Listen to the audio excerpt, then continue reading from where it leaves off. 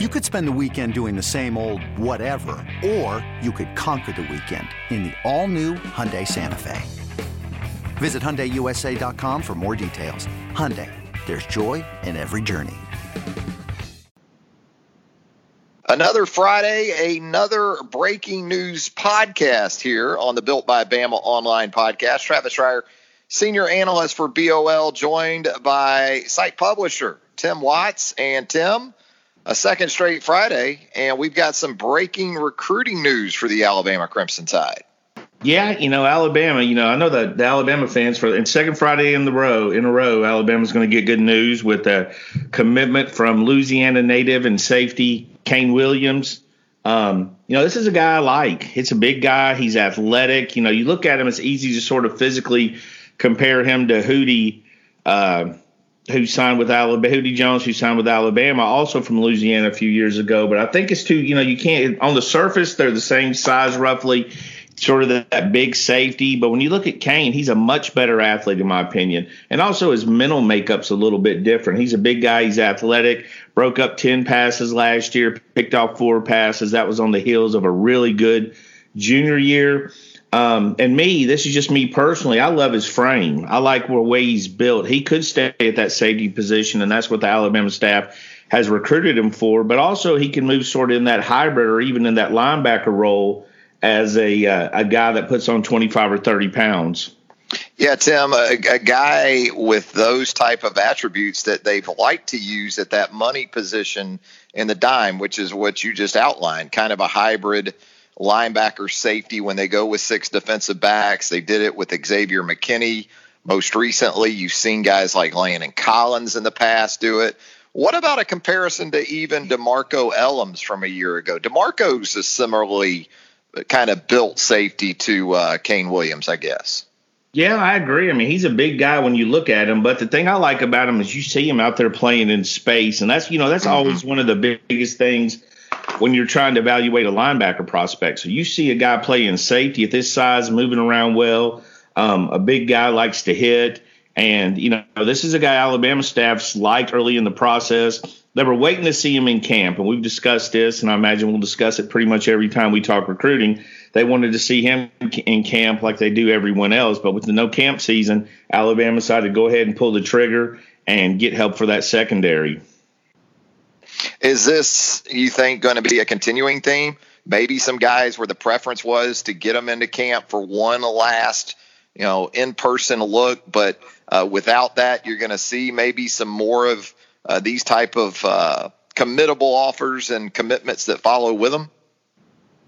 Yeah, I think that has to be the case. I mean, when you don't have camps, you can't really evaluate in camp. And some of these guys were just, the Alabama staff had such great success the last 2 years, but especially last year of checking every box, taking their time and being thorough. I know Alabama fans have been sort of antsy, stuck on 3 commitments for a while. But I don't think the Alabama staff ever panicked. Last week, they landed a huge commitment in Ja'Cory Brooks, a wide receiver from Florida. This week, they landed a safety, Kane Williams from Louisiana. So we're seeing this class start to take shape, but there's really no need. Some of these guys were probably offers anyways.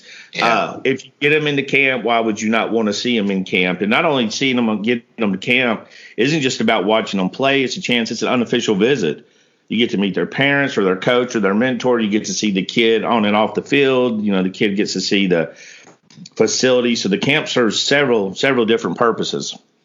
Tim, was this a Pete Golding production, I guess we could call it, in terms of the primary recruiter for Alabama involved with Williams? Oh, yeah. Pete's got that Louisiana area. He's been on him, early on in the recruiting process. Charles Kelly probably lend a hand here. Charles Kelly works with the safety, so I'm sure he's talked to him and sort of a tag team duo. That's sort of how Alabama's always done it anyways. They try to get as many coaches as involved as possible. So, but, a big get, this is another guy that they're trying to get. After last year, you saw him focus more on defense than ever before. They're obviously never not going to focus on offense, but athletic guys with size, I think that's what you're seeing in this class already. Because you look at the defensive players that they've got committed, and they're big guys. I mean, when you look at Deontay Lawson, he's a big linebacker, is going to projecting the inside.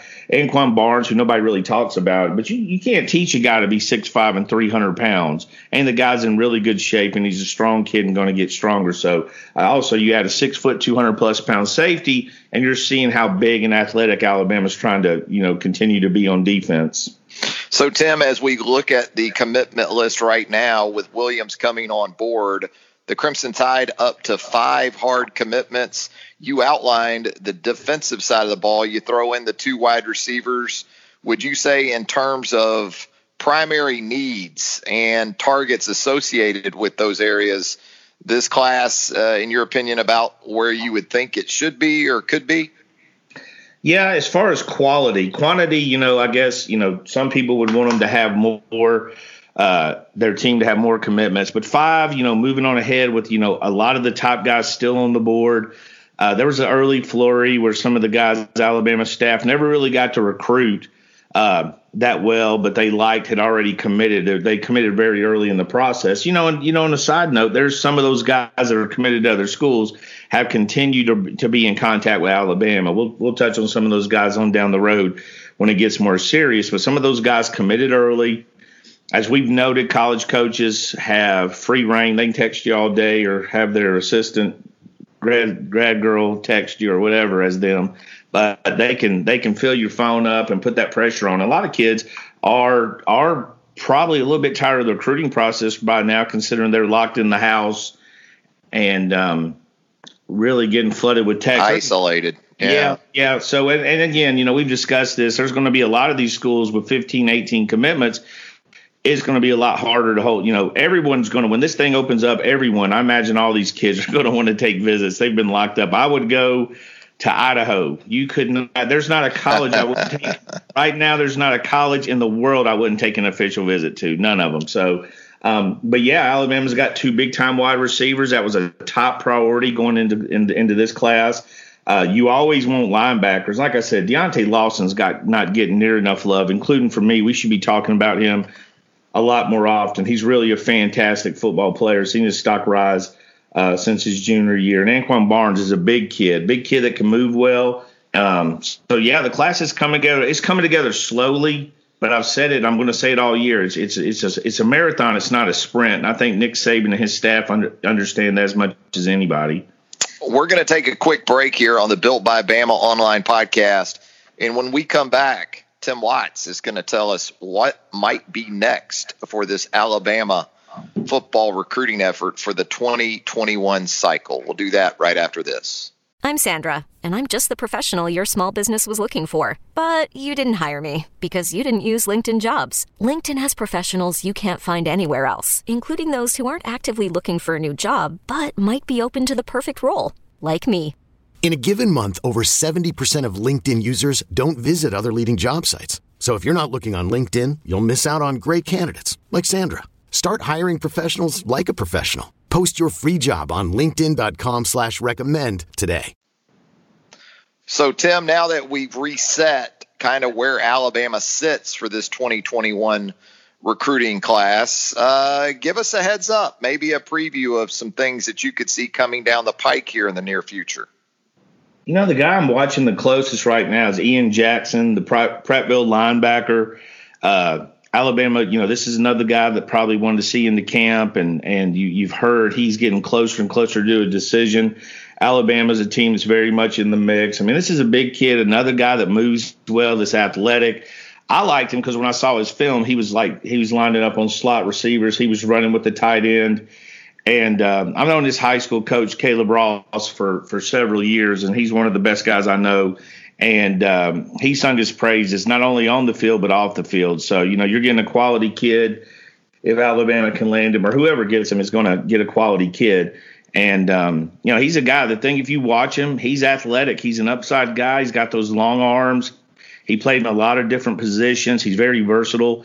And, he's a guy. Now, there's other guys Alabama's involved with. I don't know. You hear discussion that people could be close. There was a hot rumor that, McKinstry from Pinson Valley, Kool-Aid was close to making a commitment because he had a video out. There's a lot of confusion on that. But it was just a video that was the day in the life of him. So there's guys we're hearing could be